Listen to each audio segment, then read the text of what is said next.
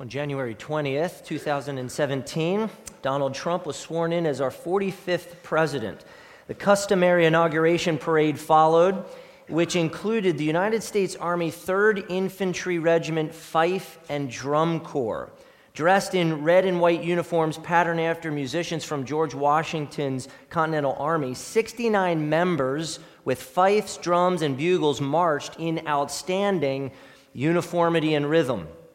And it was really cool when they passed the president, vice president, and their wives on the Capitol steps. They marched their signature troop step. With fifes playing, they marched at a slow pace, snapping out their legs and pointing their toes first and then landing toes on the ground. And in the lead, carrying an 18th century officer's weapon called a spontoon, was the drum major. The drum major keeps the pace. His step is their step. His tempo is their tempo. His example is their example to follow. When they're in step, it looks stately and it looks dignified. It would be shameful for a few of the Corps members to start the electric slide. That would be absolutely absurd. In Galatians chapter 5, verse 25, Paul used a term for marching in military rank and line. Let us also keep in step with the Spirit. It's beautiful when God's people keep in step with the Spirit. The Spirit tells us where to go, when, or where to step, when to step, how to step. It's really a supernatural and beautiful march. If you belong to Christ, then you must keep in step with the Spirit. The Spirit moves in God's flawless rhythm, beauty, and grace, and sometimes we believers up and start the electric slide during the glorious march. So the point this morning is quite basic. Walk by the Spirit, and you will not gratify the desires of the flesh. I hope to help you understand how. Let's start here. What does it mean to walk by the Spirit? Paul wanted the Galatians to practice their freedom in Christ, not only in their personal lives, but also in their churches. We know what walking is, but figuratively, walking is to live a certain lifestyle. To walk by the Spirit is to live a Spirit-led lifestyle, to live every day by the truth and pace and power of the Spirit, to live by means of the Spirit. The Spirit of Christ is your pace, is your power. Here's how I think walking by the Spirit looks. First, you must have the Spirit of Jesus living in you. As God's beloved adopted children, the Spirit is God's precious gift to you to help you grow in faith and holiness. Second, when you have the Spirit in you, working in you, He is your pace or your rhythm of life. Through Scripture and prayer, the Spirit instructs you where to step, when to step, how to step. When you walk by the Spirit, you submit to the teaching and the guidance of the Spirit in Scripture. Through prayer and obedience, the Spirit helps you apply the law and gospel to your life. And the Father and the Son sent the Spirit to guide and help you in life.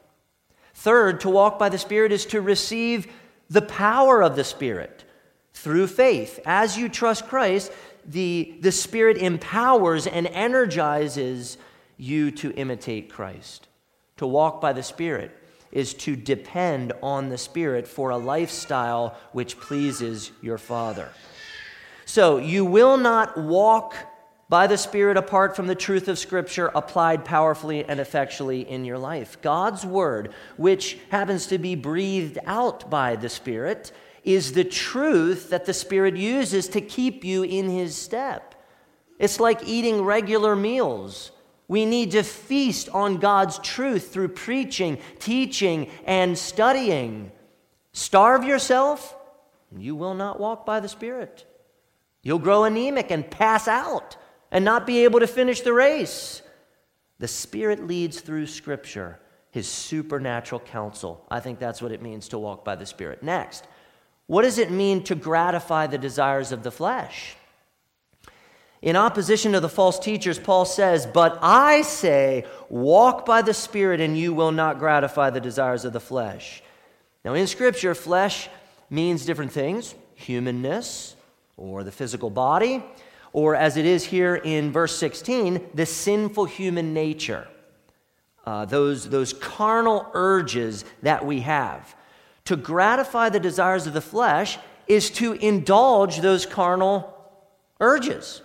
Everyone has carnal urges, even believers. In this life, while you're still in the flesh, you will continually feel the pull of your flesh enticing you to do bad things. The difference, though, between believers and unbelievers is not that we have carnal urges, but rather the Spirit's pace and the Spirit's power. Believers have the Spirit working in them. Unbelievers do not. And that's a huge, huge difference. When we walk by faith in the Spirit, dear brothers and sisters, we will not gratify the desires of the flesh. Paul used a double negative to emphasize certainty and confidence. It's like he said, we will not gratify the desires of the flesh. No, we won't. We absolutely will not. Not when we walk by the Spirit. Instead, we will live a life that is pleasing to our Father. Never perfectly in this life, but faithfully. So then, what are the works of the flesh? Not good things. Not good things. Our flesh pushes us to do some bad stuff. And verses 19 through 21 explain what bad stuff looks like. Paul says that the works of the flesh are evident. And so that means they're easy to spot. They're easy to tell. You can see them. They're right there. Even atheists and agnostics who reject the moral lawgiver feel offended when their spouse cheats on them or they're robbed. God's moral law is absolute, and when it is broken, it's easy to spot. It's easy to detect. Now, Paul's list of vices here isn't exhaustive, but it gives a clear expression of what it looks like practically to break the 10 Commandments or to not love God and others, a neighbor. This list explains what slavery to the flesh looks like practically. Brothers and sisters, Christ was crucified in order to set you free from these things. Redemption in Christ has set you free to deny these things and to live a different life, a totally different kind of life. And sadly, our society and our culture pursue these vices to their own peril. And shockingly, even some churches not only tolerate but encourage these vices. Churches in Lancaster County, and yes, churches even here in Mannheim.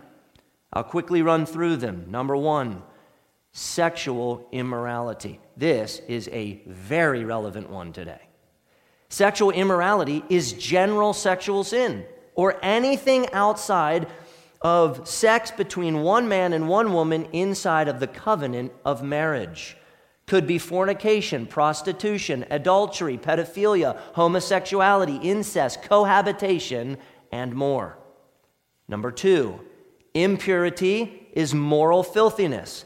Number 3, sensuality is lewdness. We could call it reckless and prodigal living to satisfy the appetites of the flesh without self-denial. Sensuality happens to often be sexual. Number 4, idolatry is to serve or worship idols. In Colossians 3:5, Paul calls covetousness idolatry. So idolatry is valuing or serving anything above God, from Buddha statues to children to careers. 5, sorcery is witchcraft or black magic or the occult. Potions were mixed up in order to poison people. Today, this would certainly include abortion, euthanasia, horoscopes, fortune tellers, palm readers, mediums, voodoo, Wicca. It's all carnal. 6, enmity is hostility and antagonism. The Galatians were biting and devouring each other in the churches in part because of enmity. Paul says in Romans 8:7, for the mind that is set on the flesh is hostile, same word, to God. Number 7, strife is quarreling and backbiting, and that too seemed to be a big problem within the Galatian churches. Number 8, jealousy is zeal for another. It's like saying, you are my rival and I resent you because you are successful. Number 9, fits of anger are acts of fury and outbursts of rage. They happen on the road and when coaches argue with umpires. Number 10, rivalries. This is good competition gone bad. There's selfish ambitions driving people to achieve at all costs, including trampling down other people. All major sports and corporate America thrive on this sin. 11, dissensions are strong disagreements or discord. 12, divisions. Now this is an interesting Greek word. Heresies, from which we get our English word heresy. This was very relevant to the Galatian churches. It's a clique within the church which breaks from orthodox doctrine. The Judaizers had divided from God's law and gospel by emphasizing observance to the Mosaic law. They divided and they taught heresy. 13, envy is ill will because of another's success or possessions. Envy is covetousness. Even at the heart of envy is idolatry. Consumerism in America runs on envy, does it not? Number 14, drunkenness is allowing your mind to be dulled by alcohol. Our minds should be lucid, razor sharp, and set on the Spirit, so obviously drunkenness is completely carnal. 15, orgies. An orgy is a wild party of excessive eating and drinking with wild singing and dancing. Orgies are complete moral debauchery and they include sexual immorality, so just think frat party. That's the idea. Then Paul adds in verse 21, and things like these. This list is only the beginning, but it gives a picture of what it's like to break God's moral law. And yes, sometimes Christians do these things. Christians sometimes succumb to the flesh, but because the Spirit is working in them, they don't accept it. They fight their flesh. They have victories. They make progress. So Paul is not advocating defeatism or despair. He's giving hope in the pace and the power of the Holy Spirit. Saints, we don't want to do these things because we know where they end. Separation from the Father we love. Where does living to gratify the desires of the flesh get you? Plain and simple, if we pursue these vices, we will end up in hell. Look at verse 21 again. I warn you, as I warned you before, that those who do such things will not inherit the kingdom of God. Paul is warning the church again. If they choose to pursue this kind of lifestyle, they will not go to heaven. Now, I want you to zero in on the phrase, do such things. That can be a confusing phrase. Don't even believers sometimes do such things as these? And this takes very careful thinking. Please stay with me on this. Another way to say this would be those who practice such things. Paul uses a present active participle referring to people who currently and regularly pursue and practice these things. I don't think he means isolated, infrequent, and remorseful occurrences of these things. Paul is talking about habitual or routine performance. Think regular behavior pattern. That's almost involuntary. Paul expresses the same idea in Romans 8:13. Listen to this. For if you live according to the flesh, you will die. But if by the Spirit you put to death the deeds of the body, you will live. So the people who will not inherit the kingdom of God are those who live to gratify the flesh, and not those who struggle against the flesh and ever strive to put to death the deeds of the flesh and to walk by the Spirit. Big difference there. So, please listen, dear saints. If you aggressively wage war against the desires and works of the flesh, you can be comforted and assured that the Spirit is working in you and that you belong to Christ. Otherwise, there would be no war in you. This verse is not meant to create doubt or anxiety in God's adopted children as they wage war against the flesh by the Spirit. Neither is this verse meant to comfort hypocrites in their self-justification. Well, it's not like I do it all the time. I mean, lighten up once in a while here and there. That's not going to keep me out of heaven. My God is a forgiving God. Wrong thinking. Completely wrong thinking. That's thinking like a slave, not a free person. Paul's warning is meant to afflict and distress legalists and antinomians. At the same time, it's meant to lovingly remind God's children of the seriousness of sin and the horrific consequences of it, and to intensify their confidence in the merits of Christ, who is their righteousness. So be clear about this. Anyone who does not walk by the Spirit and wage war against the flesh and have victories, but instead chooses to habitually indulge the flesh, showing no true change or progress, will not go to heaven, no matter what they say, no matter what confession of Christ they may have. Faith equals justification plus works. Good works must follow justification, because Spirit-empowered and increasing obedience to God's law is evidence of true faith and justification. People who live to gratify their flesh, they don't know God. Because if they did, they would express their love for God in grateful and glad, and here's an important one, growing obedience.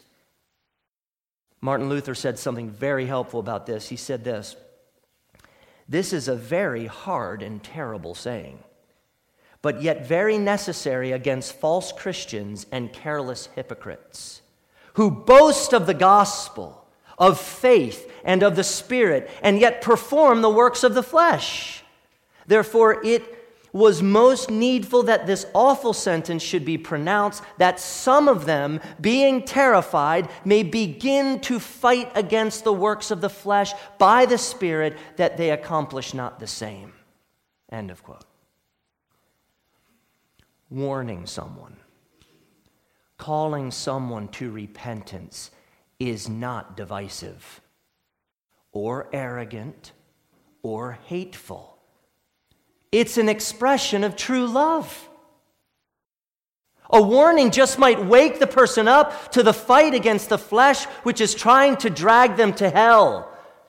There is hope and joy in Christ and the pace and the power of the Spirit. So warning people about the works of the flesh and where they end is loving. It promotes their inheriting the kingdom of God. Spirit-filled people understand this. Spirit-filled people understand what Paul is getting at, what he's trying to say here. And this, dear friends, could be a wake-up call that some of you need to hear, to get you fighting towards the kingdom, because you're not fighting. Now, I really want to zero in on you saints, you beloved brothers and sisters. Brothers and sisters, there is a spiritual war within you. Verse 17, "For the desires of the flesh are against the Spirit, and the desires of the Spirit are against the flesh, for these are opposed to each other." Saints, your sinful nature desires bad stuff which is contrary to the Spirit in you. The Spirit in you desires good stuff contrary to your sinful human nature. So your flesh is still enticing you to do some really bad stuff, and yet the Spirit is working in you to hearten you to do good stuff, and therein is the conflict, therein is the battle, therein is the war. Don't you feel that war every day, brothers and sisters? Every day. The war is evidence of your true faith and salvation. If there is no war in you, if there is no advance on the battlefield, you're still enslaved to your sin, living to gratify the flesh, and you will not inherit the kingdom of God until you embrace Christ. Martin Luther described true Christians like this. I think it's so helpful. In respect of the flesh, then, we are sinners. But in respect of the Spirit, we are righteous. Yea, our righteousness is much more plentiful than our sin, because the holiness and righteousness of Christ our mediator doth far exceed the sin of the whole world, and the forgiveness of sins which we have through him is so great, so infinite, that it easily swalloweth up all sins, so that we walk according to the Spirit. End of quote. Man, I wish I wrote that. That is so good. Luther, you genius. You Spirit-filled genius. See, I'll give glory to God. Saints, you are still sinners in the flesh, but you are righteous in Christ. And the Spirit is working in you to kill sin and to conform you to Christ. And that is who you really are. Paul himself felt this war. Just read Romans 7. So next, brothers and sisters, you want to live free in obedience to your Father.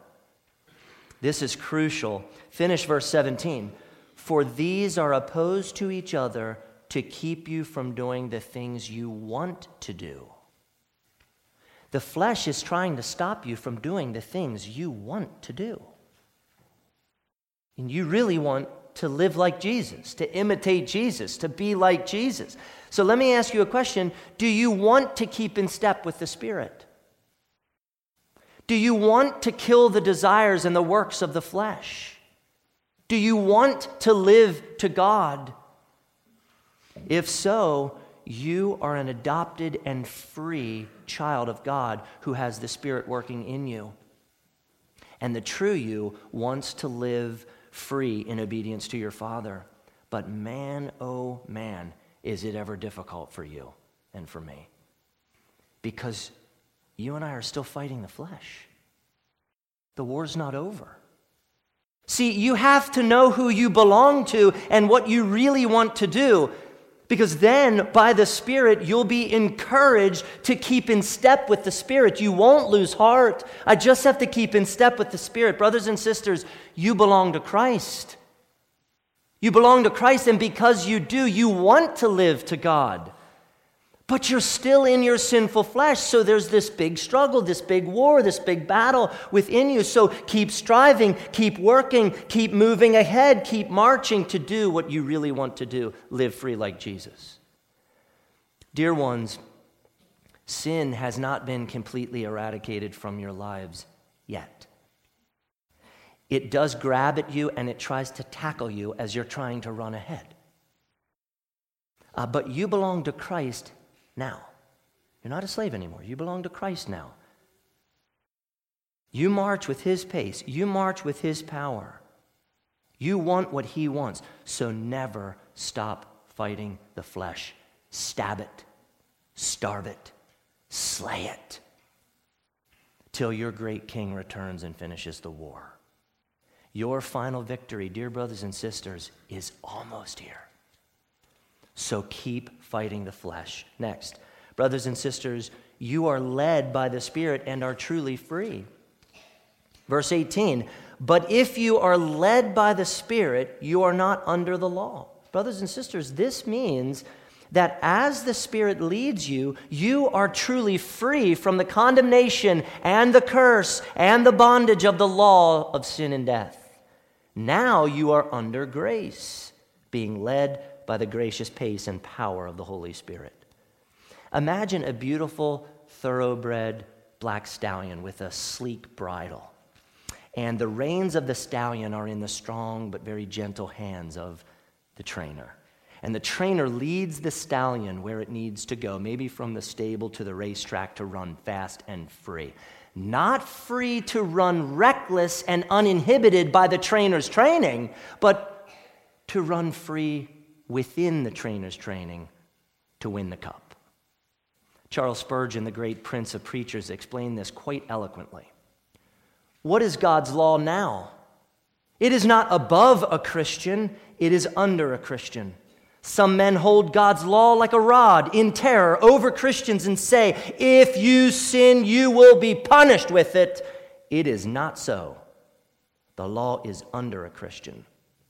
It is for him to walk on, to be his guide, his rule, his pattern. We are not under the law, but under grace. Law is the road which guides us, not the rod which drives us, not the spirit which actuates us. The law is good and excellent if it keep its place. That's eloquently helpful.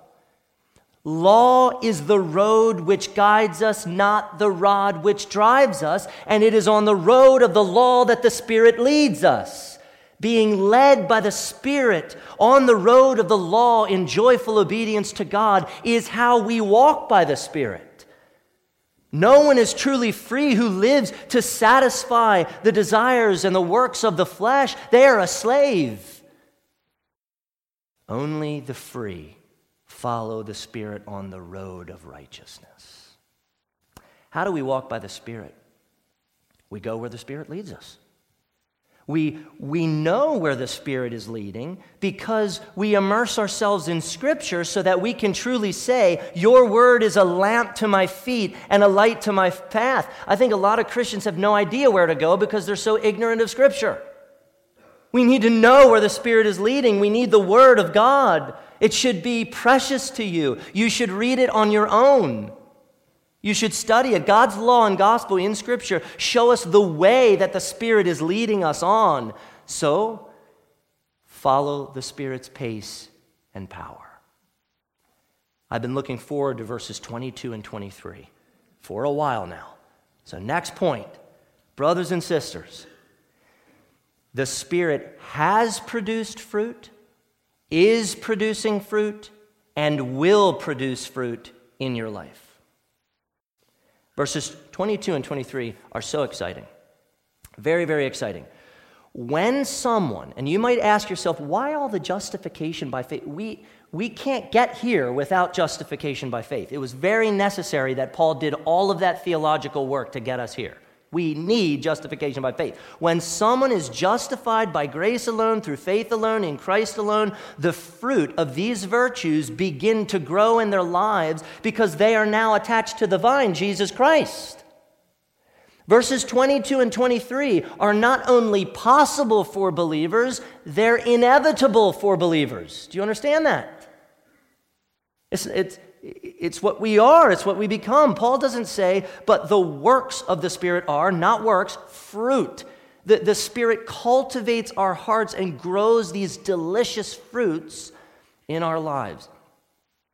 My dad has a peach tree in his backyard, and he sprays and prunes and props it with great care and with great attention. And friends, when those peaches grow to harvest, they are big, juicy, delicious peaches. My dad knows what he's doing. And I get excited for my dad to share those peaches with me. Is that selfish? I want him to give me bushels of them. I mean, they are wonderful. And so it is when the Spirit grows the delicious fruit of verses 22 and 23 in your life so that you can enjoy them and so that you share them with others. You share them with others. Love, joy, peace, patience, kindness, goodness, faithfulness, gentleness, and self-control. That's some delicious fruit. That's some sweet fruit for you to enjoy in your life and for you to share with others so they get the sweetness of the Spirit at work in you. Fruit is singular. Singular. All the virtues and more are the fruit. Against this fruit there is no law. Folks, This fruit is what God's law is all about. Jesus summarized God's law as love God and love others. And if this fruit is grown in your life and you share it with others, you will be loving God and loving others. Someone who gratifies the flesh is hating God and hating others. We see that all around, and they get applauded for being the ones who love. Not so. They're hating. They're hating God and they're hating others in pure ignorance and willful disobedience to God. Someone who gratifies the flesh is not getting the sweet taste of these delicious fruits.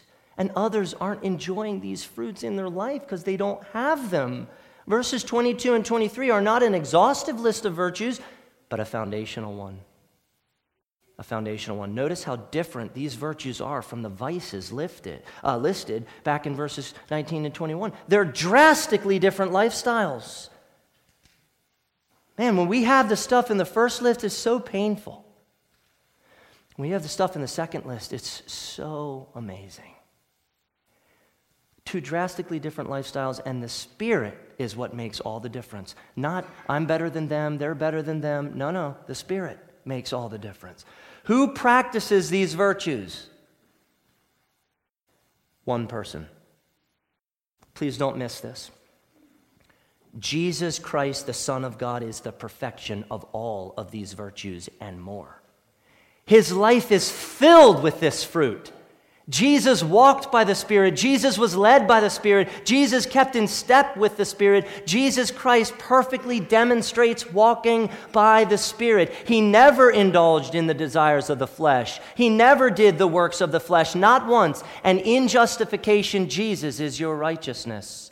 And in sanctification, Jesus is your pace and your power to righteousness. He is the vine, saints. You are the branches. Jesus has grown, is growing, and will grow all this fruit in you through faith and Spirit-produced effort. That's right. I said effort. Hard, stinking work. Because though no effort of yours contributes in any way to your justification, your effort is the inevitable response of your justification and the Spirit's sanctifying work in you. The Spirit is working to make you like Jesus as you keep in step with the Spirit by faith. It's called sanctification, and sanctification is faith-filled effort. The Spirit works, you work together. In step, Tim Nichols, dear brother, love him deeply, sent me an awesome quote, keep the quotes coming, from Petrus Dathenus, I don't even know if I'm saying that right, a 16th century Dutch Reformed theologian. In his book, Pearl of Christian Comfort, Dathenus wrote this: Christ gives to his own all that Moses demands from his own. Christ gives to his own all that Moses demands of his own. Do you understand what that means? God's law demands perfection in all these virtues and more. And where you have failed, Christ is the perfection of all of them. When you trust Christ alone for salvation, all of his virtue counts as if it was your virtue, as if you did it all right. Justification by faith alone, the imputed righteousness of Christ through faith alone, it belongs to you as a gift. But even more, the same Spirit that grew this delicious fruit in Jesus is now growing the fruit in you, sanctification by faith-filled effort. You are counted righteous in Christ, and now the Spirit is working in your heart, in your mind, in your will, and actions to produce in you what the law demands of you. It's a process, but it's happening. Love, joy, peace, patience, kindness, goodness, faithfulness, gentleness, and self-control. The Spirit is growing these things in your heart, growing these things in your mind, growing these things in your will, and growing these things in your life. As you keep in step with the Spirit, you are striving by the Spirit to these things. The fruit of the Spirit is the pace of the Spirit, and we have the power of the Spirit to keep pace. The desires of your flesh, brothers and sisters, they're wickedly strong. Amen? I mean, they're really strong in my life. They're very, very, very strong. And yet, look at what the Spirit did for Jesus.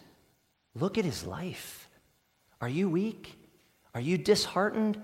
Have you lost hope? Brothers and sisters, the same Spirit by which Christ walked and was led and kept in step with is in you, conforming you to the image of Christ. So the next point is incredible. Brothers and sisters, you belong to Christ and have crucified the flesh with its passions and desires. Verse 24, and those who belong to Christ Jesus have crucified the flesh with its passions and desires. Earlier, isn't it interesting that Paul told them, you have been crucified with Christ. That's passive. It happened to them. God saved them by putting them to death with Christ. Now, Paul puts the Galatians in the active. They are the ones doing the crucifying. Dr. Timothy George notes, crucifixion of the flesh is described here not as something done to us, but rather something done by us. Believers themselves are the agents of this crucifixion. Paul was here describing the process of mortification, the daily putting to death of the flesh through the disciplines of prayer, fasting, repentance, and self-control. End of quote. If you truly belong to Christ, then you're not in partnership with the flesh. You're an assassin of the flesh. When it lunges, you put another bullet into it. You don't try to resuscitate it, you try to kill it. Knife, not defibrillator. Starve your flesh to death. Don't feed it. Too many people are feeding the flesh, and it grows, and it rises up, and it eats them. It consumes them. John Owen said, be killing sin, or it will be killing you. To walk by the Spirit is to drive the nails deeper and deeper into the dead and dying desires and works of the flesh.